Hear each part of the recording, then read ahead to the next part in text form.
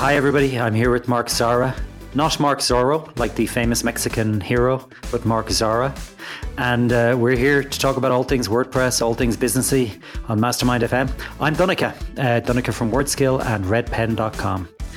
So, Mark, how you been? I've been quite good, Donica, and you? I've been pretty peachy. I just moved. The last couple of weeks have just disappeared because I've been readjusting to life in Southeast Asia again. I'm back in Chiang Mai. I had a hellish flight over here, and it always takes me a couple of weeks to find my feet. But I seem to be back up and running now. All right, perfect. What's happening in your world? Busy right now with work. I just came back from Gozo myself, which is much closer, tiny island next to us in Malta. So I had a few days of work there. And now back settled in Malta and getting to work again and settling down here. I saw your pictures on Facebook. I think that's hilarious, by the way, that you live on what many people would consider to be a holiday island. And yet you guys have your own little tiny holiday island. It's an actual separate island, is it? Or is it like a peninsula or something? It is. Tiny little island. So it's 3 islands. So you palm off Malta proper on the rest of us tourists, but you guys actually go and have your little holidays on Gozo. Exactly. Okay, so I believe we're going to be talking about something quite interesting, quite universal today. We're going to be discussing the whole world of making money in WordPress, and in particular for plugin developers. A lot of people, they discover WordPress, and before they even learn how to code a damn thing, they are taken by the whole culture. They like the idea of people out there starting their own little companies. And I thought it'd be interesting to talk to you about your experiences as somebody who project manages several plugins and who is very familiar through being an editor on WP Mayor with the whole process of people setting up their companies or working for other people's companies and essentially earning a living from WordPress. So let me ask you, first of all, if you had a cousin who's getting into this right now, what would you advise him to do? What would be his first steps in earning a living with WordPress? Starting a business from scratch? I was going to ask you, not necessarily starting a business from scratch, but would you advise him to start a business, or would you advise him to go and work for somebody else's business? If you're just starting out and you have no experience, go work for somebody else's, learn from them, find a good mentor. That's what I've been doing right now with John, basically. And learn from them, learn the trade, learn exactly how the business works, the different models you can use, the benefits of one over another, the downfalls of others, how to handle every part of the business, be it development, support.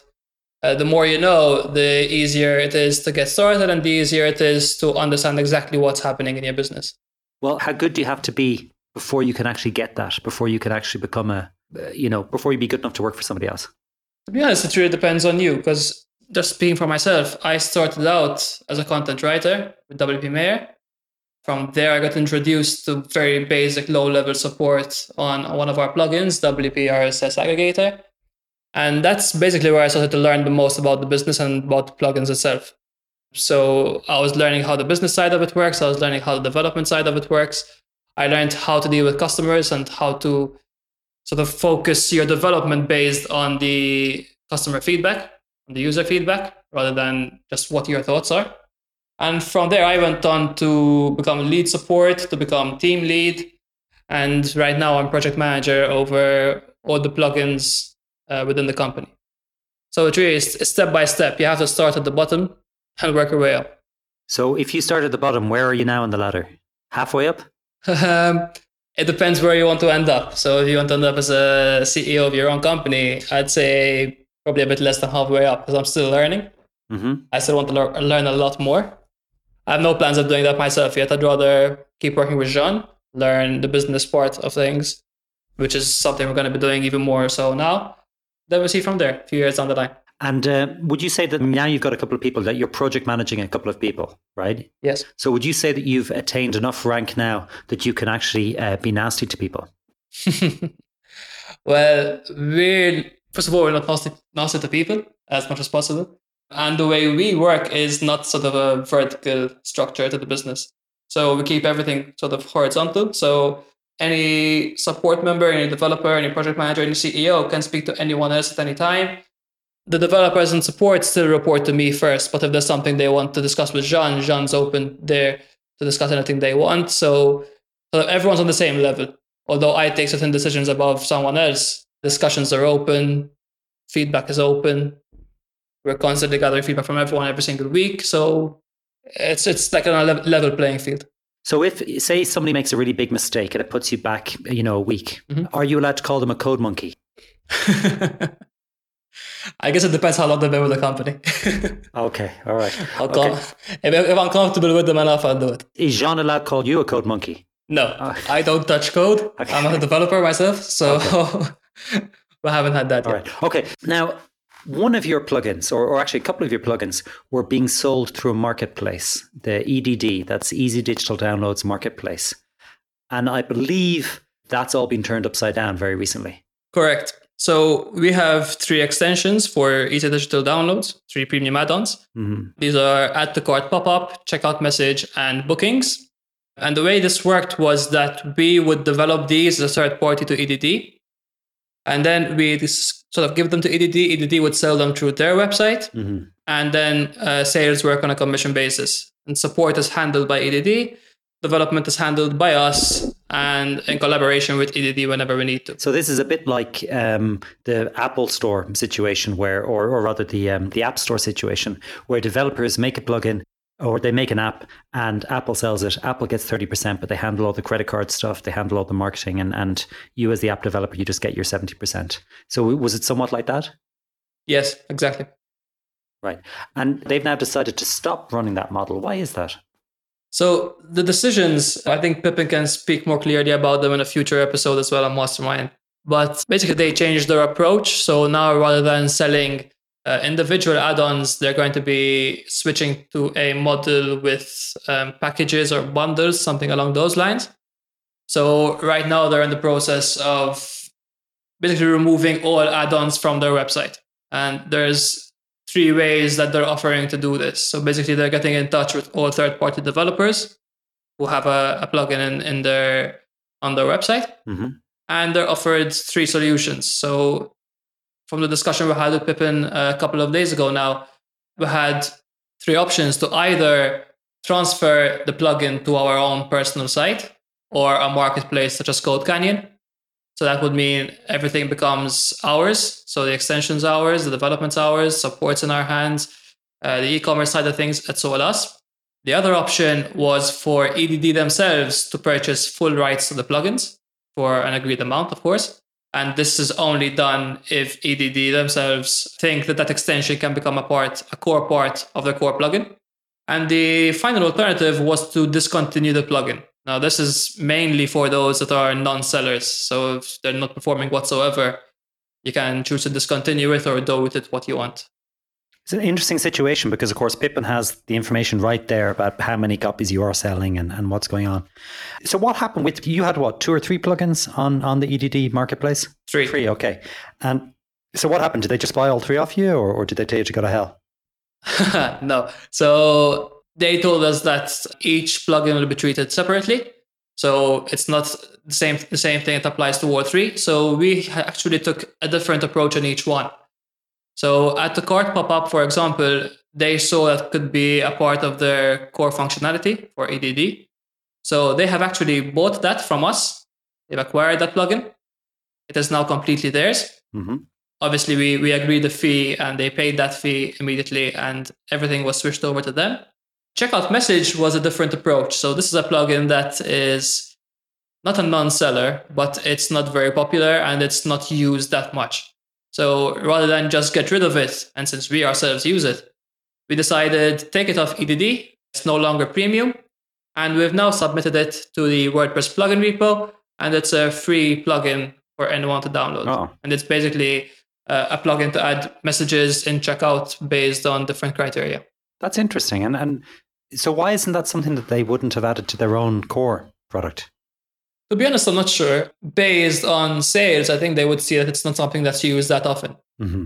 So when it's not used that often, maybe they saw it as additional. They don't really need it themselves. So they didn't really go for it. Sounds to me like that's something where I might very well hesitate to pay money for it. But if it was part of the actual normal checkout process, yeah, I'd probably use that. I mean, a chance to quickly communicate something to your customers. Anyway, what sort of stuff would you say to people at checkout anyway? Anything. So, for example, on our WP RSS aggregator website, we use it in various ways. For example, we have add-ons that are not compatible together. So when someone adds them both to the cart at the same time, we add a notice telling them, listen, these 2 add-ons are not meant to be used together. Are you sure you want to purchase them both at the same time? So that makes them aware of the compatibility issue. There are others, for example, where there are 3 add-ons that make part of a bundle. If someone adds those 3 add-ons to their cart separately, we tell them, listen, you're buying 3 add-ons at a high price. If you take our bundle, you get a particular discount. So things along those lines. Surely you would be smarter to just apply the discount automatically, no? We could. We haven't implemented that. Okay, and what was the third add-on that you had for EDD? So the third add-on is our biggest one. That's bookings. Yeah. It's a booking solution for WordPress and for EDD specifically right now. So this was the biggest decision to make. For simple reason being, it's our biggest plugin and it's currently undergoing complete rewrite. So version 3.0 is being worked on right now and it's completely brand new plugin, much more flexible, and there's much more potential to it in the coming months. So this was, I guess, something EDD saw as too big to take on themselves, considering the changes they are making. And it's something we didn't want to get rid of because bookings is something we want to go into. We put our heart and soul into this. We've been going at it for around a year now, absolutely from scratch. So we scratched the older version, left it there, and working on the new one. So it's something we really wanted to keep to ourselves. So what we're doing there is we're moving it in the coming weeks to our own website. We're setting up e-commerce on our site. All existing customers will be migrated to our website. Their subscription details, etc., everything will come to us. The integration with EDD will not change, since EDD are not actually changing anything in their plugin. They're only changing their pricing models. And basically gives us complete control over the plugin. So can I ask, I don't know if this is proprietary information, but what sort of slice were they taking? About 30%? Something like that, I believe, yes. Okay, so roughly the same as Apple. So now, as it stands with your existing customers, you're shifting them all over. They're giving you access to the customer information. I mean, I presume you probably had that before anyway, but you're now getting all the information and you're continuing to charge your customers the full amount, but you're making more profit. You're basically doubling what you're making. Yeah, so we actually haven't decided exactly which model we're going to be using ourselves now. As before, in a way, we were limited and controlled by EDD as to what we can do. So we had one main plugin, EDD bookings, everything's in it. So now we're discussing different approaches, whether to go with sort of core bookings plugin with an EDD integration, or still keep the same model of just one EDD bookings plugin. The idea is basically to have a bookings platform that can integrate with various systems in the future if it becomes successful. But yeah, it gives us 100% of earnings now. It gives us a direct interaction with the customers, so we can understand better exactly how they're using it and what they need. And there's, I guess, faster development as well, because there's no back and forth between our team and EDD's team. So we're free to make certain decisions, and that even makes the developers happier as well, because they can just keep going. When did you hear about this? This was from recording today, so a couple of nights ago. Okay, what did it feel like? Strange. So this was my first experience. It was also, I think Jean's first experience of an acquisition as well. So that was interesting. We knew long term this was coming from EDD.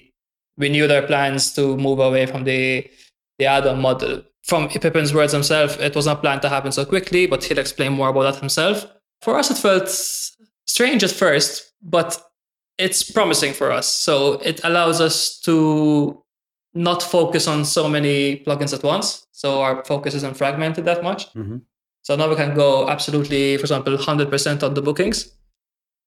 So our focus shifts onto one plugin rather than 3. So that helps us there. I think it's a positive feeling right now, because even speaking to our developers, they're happy with the decisions. They like the idea that we can control development. So that's a big plus for us as well.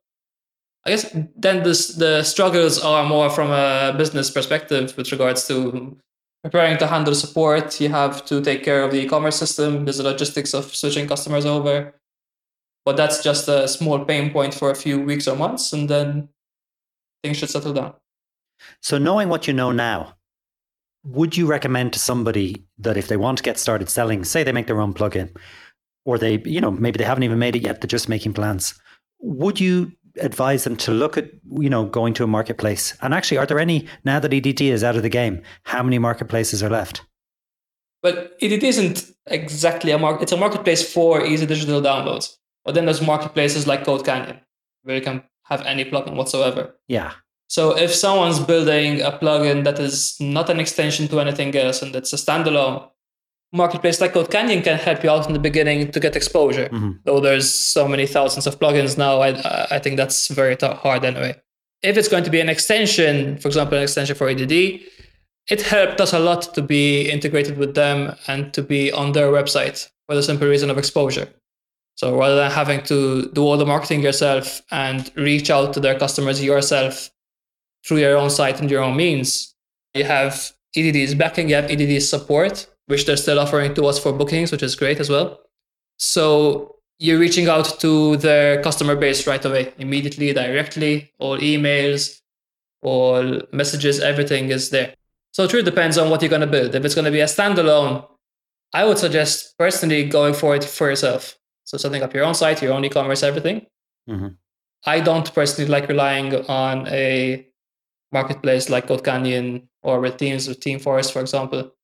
I'm personally not in favor of that for me personally. But for someone else, it might be good. If you're a one-man team and you have to handle marketing and everything, being on Code Canyon, etc., can actually help you out. So marketplaces have their advantages, particularly if you're a one-man operator. But from what you tell me, your developers, they seem pretty excited at the idea that suddenly a lot of the restrictions that are in place when you are part of a marketplace, now that those are gone, that has them pretty happy. Is it really that big a deal? Do they really put that many restrictions on you? There aren't that many restrictions. I guess it's one or two that really affect the direction of our development. So rather than being able to develop for any custom post type to take care of services, for example, you were limited in a way to downloads. So now we might take a different approach. So we'll set up services in a different way, and then there'll be an integration with EDD for downloads. It might post development to take a bit longer, but as far as I know, it's not that much. But it's worthwhile in the long run. You mentioned that you knew that this was coming, that Pippin had told you guys that, the marketplace was on the way out, or third-party marketplace was on the way out. Why? What sort of reasons? What are the reasons for that? He just felt it was the wrong economic model. He felt it was too much trouble. He's making a 30% or whatever on each one that sells. So surely it's a pretty good deal for him. But what's the deal? Is he basically trying to edge third parties out? So what we knew earlier wasn't that, for me personally, wasn't directly from Pippin. What I knew was that they were purchasing and acquiring certain extensions. So I figured that that's the approach they're going to be taking. So with regards to why they took the decision, Pippin can speak more clearly about this. But what I know for sure is that with the 30%, they have to also handle support. They have to handle administration for commissions and everything that goes into that. So there's quite a bit of work there. So probably it might have gotten a little overwhelming with regards to support and commissions and everything that was going on. Certain extensions are their own, certain extensions are third party, other extensions are third party, not even on their website, so they're not sold by them. So probably they want to focus more on having bundles or packages, and maybe it will help their sales as well. Who knows? And what's the deal when you go now and you want specific functionality? You have to buy a whole bundle of stuff, maybe stuff you don't need. So you end up paying more, or does it work out okay? I don't know how the packages or bundles are yet. They're not live on their site, so they're still taking care of, at least at the time of recording of this podcast, they're still taking care of moving third-party extensions away from their site. So I think we'll know in the next few days or few weeks, we'll know exactly what they're going to do, and they'll update themselves and release. I'm sure people will release a blog post all about it. So the other big news this week, React. Reactions to React being pulled from WordPress core. So Matt Mullenweg made a blog post saying that for various reasons, mainly to do with Facebook creating a patent around their ownership of React, it will no longer be used in WordPress. And in particular, it won't be used for the upcoming Gutenberg project. And I think they're already using it in Calypso. Is that correct? Yeah, and from what I understood, they're going to be rewriting Calypso completely as well. It's a big project. What do you think about this? Because you have some experience with Vue, which at the moment is the framework that most people are saying is most likely to be used instead of React. Yeah, so for us, when we came to decide what JS framework we're going to use for bookings, because that's where we're using it the most, we looked at what WordPress are doing. We saw that they're using React. But to be honest, their decision to use React didn't really influence our decision. We made our own research. We saw exactly what frameworks are available, what their advantages and disadvantages are. We spoke to a few JS developers along the line, and we decided on Vue. Now, the decision mainly was based on points from our developers, but also the fact that there's a large community behind Vue, so development is ongoing, and it's quite good to use. And from what I can see so far, from a few weeks of JS development so far, it's going very well, and I'm very happy with the progress. With regards to WordPress, it's going to be a massive project to undertake for them. Gutenberg is obviously going to delay the release of the next major version of WordPress now. I believe they mentioned something around a month's time of delay, but I don't know how that will go. And Calypso is going to be much bigger. That's a complete rewrite for them, so I don't know exactly how that's going to be handled. But from what I understand, the way they built both Gutenberg and Calypso, the framework itself was not agnostic of their code. When I mentioned this announcement to our developers, what they told me and their first reaction was, like, this is why you should always write framework and environment and library agnostic code. Because the switch from React to something else now is very hard, whereas if it was agnostic, it would be a lot easier. So your guys are way smarter than Automattic. No, what I believe is that Automattic knows about this. I don't know why they took the decision. Uh-huh. I mean, this isn't something that's new or anything like that. All developers know about it. Why they took the decision to do it that way, I'm not sure. I didn't read up on it. From our perspective, we're building EDD Bookings version 3.0 in that way. So we're not tied to Vue. So if in the future something happens, we need to move away from Vue. It's still a lot of work, but it's not as much as if we were that coupled to one framework. From what you say, you did a lot of research into which framework you should use. What were the three things that won it for Vue? And by the way, for listeners not familiar with it, that's spelled VUE. Right. So I can't remember exactly from a developer's perspective what the deciding factors were.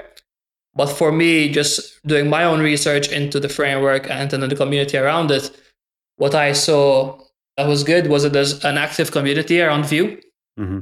And there's frameworks being built around it. I'm not exactly sure what terminology to use here, but there's TypeScript can be used with it. There's a lot of good things that can go into it. So you can use a lot of great tools to build your plugin in a much better way. So for me, that was the main benefit. And seeing the developers happy with it, seeing the new JS developer we got on board also happy with it, and seeing how fast development's moving now, and the quality of code being written and the quality of the UI being generated, I'm very happy with this decision. I should mention, by the way, that it's not yet been announced what they're replacing React with. Although, it seems pretty obvious. They met with the lead developer of Vue. And every single poll that's been done, it's overwhelmingly people are pushing for Vue rather than Ember or some other thing. For me, I was very happy because I'm a big fan of Laravel. And of course, Vue, it just rocketed up in popularity when it was sort of adopted as the front end kind of framework for Laravel. I'm curious to see, like, politically, it's interesting because right now, a lot of people who get into PHP, they're kind of gravitating towards WordPress because, as you say, it's quite easy to sell plugins. It's quite easy to go work for companies that are already using WordPress. And it seems like the main competitor, in a sense, is Laravel. Now, obviously, it's great to have lots of different projects working within the PHP sphere. But I'm kind of curious, is that going to create a lot more transition to and from WordPress, from and to Laravel? I'm not very familiar with Laravel, so I think you can tell me more about this from your perspective.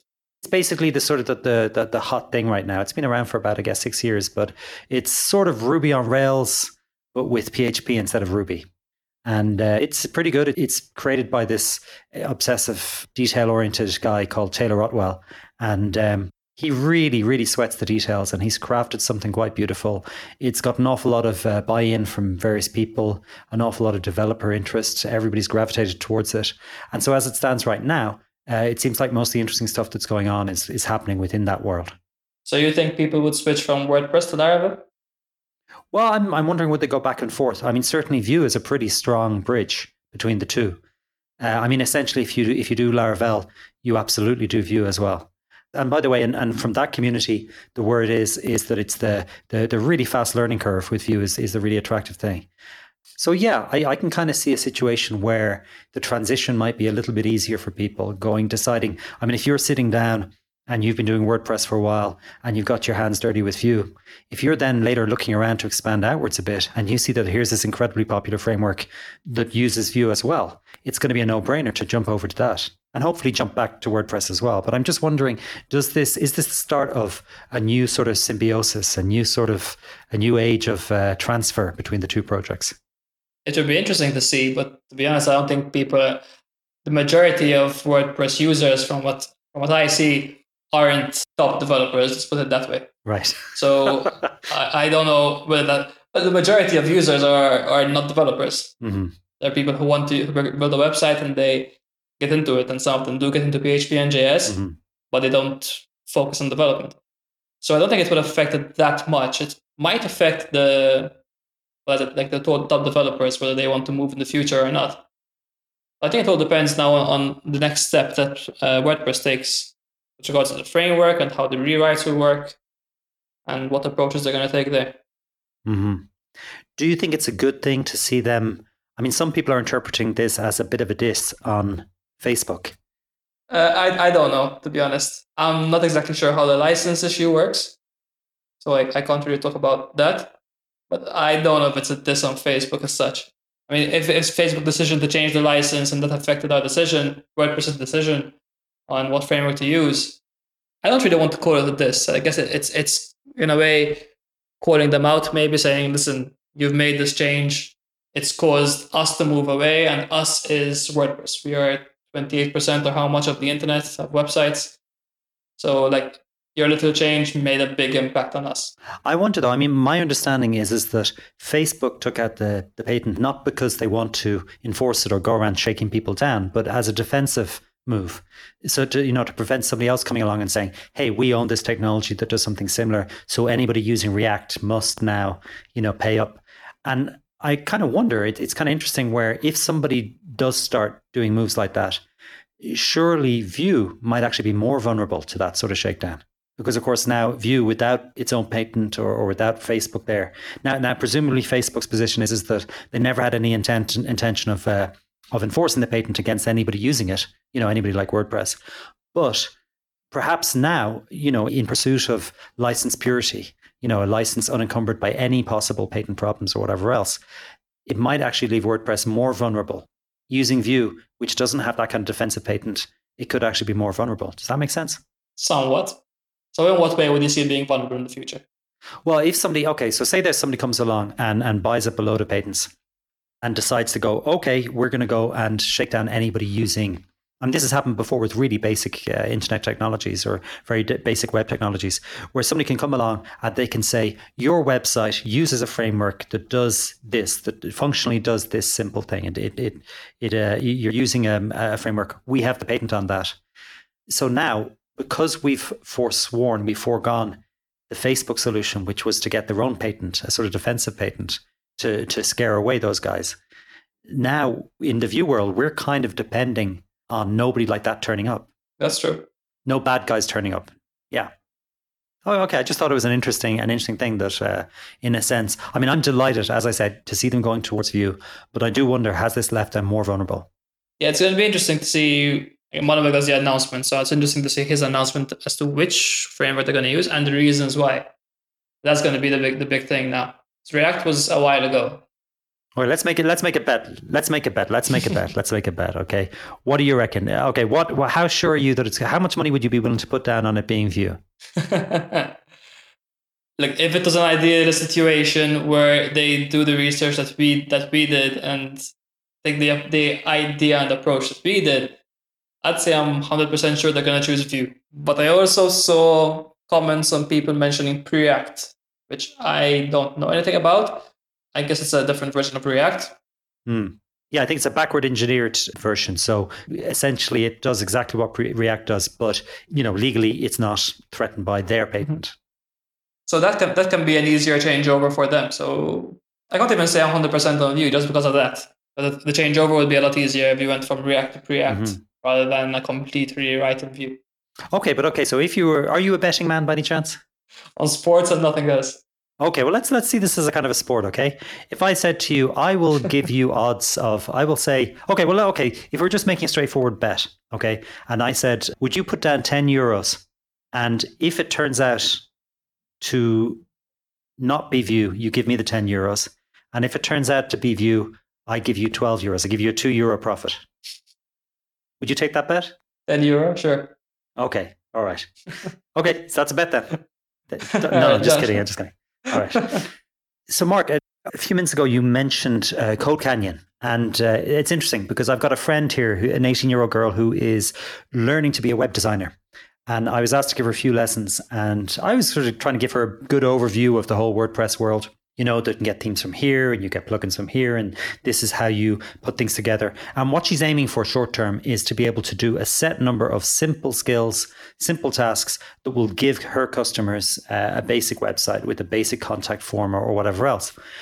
And it was interesting to see the effect when I introduced her to Code Canyon and ThemeForest, because whatever way they have that laid out there, I'm not a huge fan of ThemeForest. And that's probably because I've spent way too much time. I've wasted far too many hours of my life trying to fix ThemeForest themes that did not, they looked great, but they did not work as well as they should. And I don't know, maybe they've improved in recent years, but I've tended to avoid them because of that experience early on. But for her, it was like crack cocaine. The minute that she saw all these themes that you could just buy for $50 or $65 and instantly have a perfect hotel website, a perfect nail salon website, she was hooked. And it didn't matter what else I showed her. I tried to show her StudioPress, I showed her Mojo, I showed her loads of different things. But for whatever reason, she got really into this. And I'm kind of curious. I'm getting the impression now that these guys really dominate. And you mentioned in particular, you said that at the moment, using a marketplace like Code Canyon as a way to get attention isn't so great anymore because they have so many thousands of plugins on there that you're really fighting for attention. What do you feel like when you go there and you look around? Do you feel, is it an oversaturated market? Is there some really good stuff there? Is it really the best that we could hope for as a marketplace for WordPress? All right, so my experience has been mixed with both ThemeForest and Code Canyon. So I've used themes and plugins from them in the past. Some have been great and they've been maintained up to today, and support was decent, although not very good. But there's so many of them. If you just go for a random one, and I've mentioned these in my own posts on WP Mayor with plugin roundups. Basically, a year down the line or a few months down the line, someone comments, says, "Hey, listen, do you know this plugin was removed? Do you know this theme was removed? Or this plugin has this many errors and this many bugs in it, and this theme has so many issues with it." I've seen a lot more of that with Code Canyon and ThemeForest things, so anything on Envato, than with, as you mentioned, companies like StudioPress, which are, I guess, more established and more focused on one product, and they provide very good support. It is getting oversaturated, and the quality, I have no idea what sort of vetting they do on it, but I'm not impressed by the overall idea. It's amazing though. It's this is my first time really trying to teach a millennial, and oh my god, everything they said is true. Millennials are a different species. When I tried to kind of talk to her about concepts like, having good solid foundations and, maybe having a lot of control and the whole thing of doing your homework, the whole thing of when you see a really shiny plugin or theme, go into the comments and find out if people are complaining about not receiving any support or find out what issues people are having. And even search around the web and try to find at least a few examples of people who are successfully using that theme, who've managed to actually set it up so that the thing works. Now, I don't know, maybe at the age of 18, I would have been as impulsive or whatever else. But my read on it is that this company has actually correctly identified the important thing. Yeah, it's a bit like Windows and Mac. There was a time when if you were a Mac user, you did not understand why everybody was buying Windows. Whereas Microsoft understood that people just wanted a quick, cheap computer, that people didn't really care that much about, the long-term issue of how much time you'd waste with viruses and usability issues or whatever else. That at the checkout, people just wanted something that was cheap and seemed to provide everything they needed. Is that, would it be fair to say that Envato, the parent company of Code Canyon and ThemeForest, Envato are sort of the Microsoft of the WordPress world? I think they know about, obviously they know about this idea of like the shiny object syndrome and whatnot. Either when you're young or when you're someone who just wants something quick. So WordPress is thought of as the quick and cheaper solution to creating a website in many areas. So saying something like this where something's $19, whereas the alternative built by, let's say, StudioPress is $100. Yeah, they're probably going to opt for this. They see it as a shiny object. They see it looks nice, it works nice, demo at least. Most of the cases, they can import demo data, for example, for Teams, so they see it even easier. So yeah, I think that is a big issue for someone who's not experienced with using these plugins and themes and with using quality built ones. They're going to opt for this. So in the beginning, when I used to do roundups with no experience of using top plugins versus the cheaper alternatives, I opted to mention a lot of ThemeForest and CodeCanyon. Looking back, when I see how many comments I have and how many plugins and themes I've had to remove from those lists for these reasons, I mean, there's obviously a problem there. So as you said, it's all about education. So if you're going to be looking for themes and plugins, if you're new to the space, read the comments, read the reviews, try the demos. Because most of the time, even demos don't even work as they're described. I love that there's something called a shiny object syndrome, that there's an actual syndrome. That's fantastic. I wonder if actually probably the best advice you could give to somebody who's going into making themes or making plugins is actually focus on the shiny object syndrome. Because, as much as we admire plugins that are well made and that function superbly and have great support, I wonder, is the truth that if you actually want to earn a living and if you actually want to have a successful business, you need to appeal to the shiny. Forget everything else. Just come up with a fancy name, come up with a shiny website and a really alluring price point. And that's what you need if you want to make it these days as a plugin maker or theme setter. Short term, sure. Long term, my belief is no. Short term, you're going to get sales, you're going to get people using your plugin, sure. Long term, support's going to struggle, people are going to move away. We saw this from bookings ourselves. There is a lot of shiny bookings plugins out there. People love them. In the WordPress space, everyone says that they're the most popular. Then you start to use them. You start to see all the problems with them. You start to see all the limitations there are. You start to see support slacking. People start to come to us through our contact form, asking us whether we can do something in a certain way because that plugin can't, or because that plugin is not supported right, or because the developers didn't speak to us in the right way, they were rude or whatever, didn't even reply. So short term, it's going to work, sure. But if you want to maintain something, build it right, support it right, and have a plan for the future, for years to come, not a few months. If you want to make a quick buck, sure, go ahead and do it. But this is very idealistic, and that's wonderful. I applaud the sentiment. But what would you say is roughly, what's the average level of support that's out there in the real world? Not just in your head. From my experience, it's below average, way below average. Okay, well, technically, the general level of support out there has to be exactly the average. But what you're saying is that the average is pretty damn bad, yeah? Yeah. Okay, and what would you say typically is happening? Is it just that people just aren't good at support? I sometimes actually, I think, I don't know, maybe 6 months ago, I had a good discussion with Sean I was thinking about doing an online service. And he said to me, Donncha, just forget it, because the support is going to kill you. The support for this particular complex thing that I wanted to do, he said, pick something easier, because the support is going to take up all of your time and you're going to want to tear your eyeballs out. And he said a good third of your time can get taken up with all this stuff. Is that true? Yeah, definitely.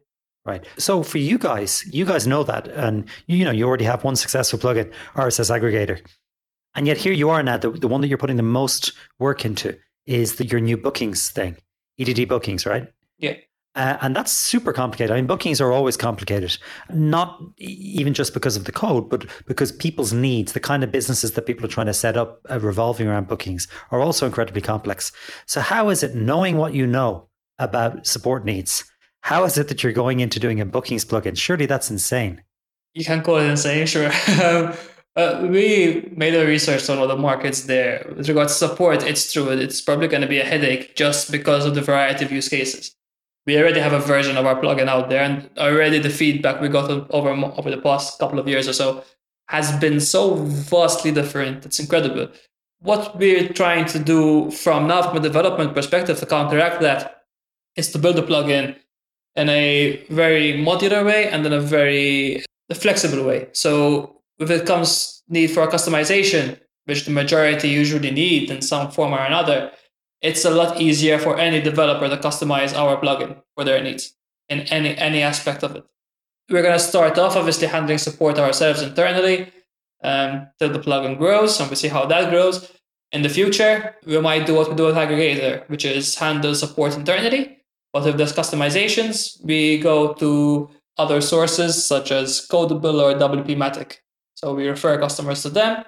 We have forms on our own site for that, and they can get the customization through that. Right. Okay. So what you're doing is you're developing a strategy to handle the support, and it involves handling a certain amount of stuff internally, but where people have customized or where people have gone off the set menu, that then they have to go off and pay a separate body for the support that they need. Yeah, it depends obviously on the level of customization. If it's something small, something that can be used by multiple users, we usually find a way to add it to our documentation. So we work on it ourselves. We create a filter, for example, and we add it to our documentation. We have a lot of filters there. If it's something that one person requested, maybe two people requested, and it's a rare case, in that case, yeah, we tell them, listen, this is not part of our plugin. We don't plan on including this in the near future. We suggest going over to someone like Codable or WP-Matic and asking them for their development skills. Mm-hmm. It's a tricky thing. I've got a friend who, he was kind of curious about using another booking plugin, like a really big one. It's kind of a Joomla-based mainly one called Jomras. And he wanted to get a very specific thing done, but it was a hell of a big job.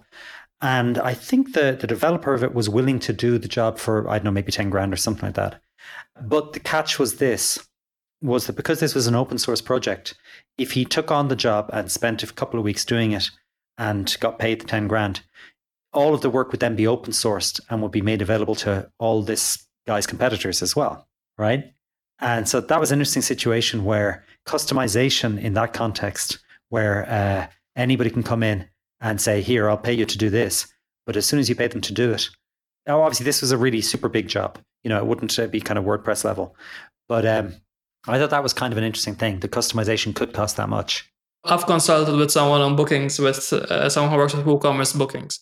I won't mention the amounts or what the projects were, but they are bigger than that for what can be considered, well, they're not small customizations, but if companies are big enough and willing to pay the amount, you can charge exorbitant amounts of money. Wow, really? And the demand is there. And if it's a booking solution that's going to improve your business by so much, and you have such a big business and you're selling your services for so much higher than what the cost is going to be, then it absolutely makes sense. So in a sense, maybe a good move for somebody who wants to make a living out of WordPress isn't to create your own plugin, but to tack yourself onto an existing plugin, a nice, complex, complicated plugin that has a user base of users who make money from it and who have widely differing needs, and some of whom will desperately require features that the developers of the plugin are never going to get around to doing because they're too niche. So if you're a developer and you can actually identify that, say, for instance, with a bookings plugin, maybe people need channel management or they need something, some fairly complex but contained feature set, that you could actually go around and make your 10 grand, 20 grand, whatever, catering to specific customers. Is that are people doing that? Yeah, they are. If you have the skill level to do it, you need to have the skill level to do it. But if you do, it's a viable solution and you have potential to make a lot of money off it. Because if you find the right clients. Mm-hmm. Yeah, no, I was just wondering. So from your point of view as somebody project managing or from the point of view of the owner of a plugin, if some bright kid came along to you and said, hey, look, I have been all over your code. I really understand it. I've been customizing the hell out of it just for fun. And I'm ready to serve any needs that anybody has. If you have any big, customers coming along who come to you and say, look, we really want to use your plugin, but we need this customization, would you be willing to refer them to me as a client? Yeah, I mean, if you had a kid coming to you and asking that, would you look at that favorably? Would that be a good thing? Or would you be inclined to say, big paying customers, we'd rather do the customizations ourselves? At that point, it depends on how big our company is and how successful the plugin is. So if we're doing well, but we don't have the time, the resources, or the money to spend on doing these customizations ourselves, then yes, I'd strongly consider something like that. If we're big enough to handle customizations ourselves internally, or maybe even hiring that individual ourselves, then we'll go with that approach. So it's definitely a viable route for anyone who wants to get into the space. That's interesting what you said there. So if a kid came along, an option that might actually be on your mind would be, how can we hire this kid? Yeah, sure. If he fits into the team, obviously, and he's got the necessary skills and he's already familiar with the plugins, already past that step, and we're looking to expanding ourselves, then yeah, we consider it. It's actually, to bring this up, it's a very similar way as to how Anton, our lead developer, came on to our WPR aggregator project. He was actually a customer who came to Jean requesting some sort of customization or reporting a bug. I forgot exactly what it was. And discussions flowed, and eventually he became developer on the plugin and the lead developer of the project. That's kind of frightening that you could, just be really angry and want to complain about a bug and whatever. And then suddenly next thing you know, you wake up and you're working for the damn company. Yep. All right. Okay. So, Mark, I think that about wraps it up for this week. We've covered a fair bit of stuff, but I believe that we have a very interesting program coming up quite soon, where somebody who's actually running a marketplace is going to give us the inside dirt. What's good? What's bad? What are the pitfalls? What are the advantages? And I've got a feeling that's going to be very interesting, given what we've covered today. Yeah, for sure. It's going to be something I'm going to be listening to very intently, given the situation we're in with bookings. So I want to see exactly what approach they took and why they took it, and the benefits they have now, how it's impacting them positively and negatively now down the line. So I'm looking forward to it. And for the first time in podcast history, for that particular upcoming episode, all the participants will be entirely naked. So, folks, you don't want to miss that. Okay? Just be sure to tune in. That's going to be what, next week? I believe so, yeah. Okay, great. All right. Good talking to you, Mark. Likewise, Danica. Thank you very much. Thank you so much for listening to another episode of Mastermind.fm. If you liked what you heard in today's episode, please head on over to iTunes and leave us a review. Your feedback encourages us to keep producing the kind of content that you have come to rely on for your own entrepreneurial journey. And if you have a question or topic you'd like us to cover on the show, send it to us through our website or via email at podcast@mastermind.fm, or even connect with us on Twitter @mastermind.fm. We look forward to hearing from you and hope you have a fantastic week.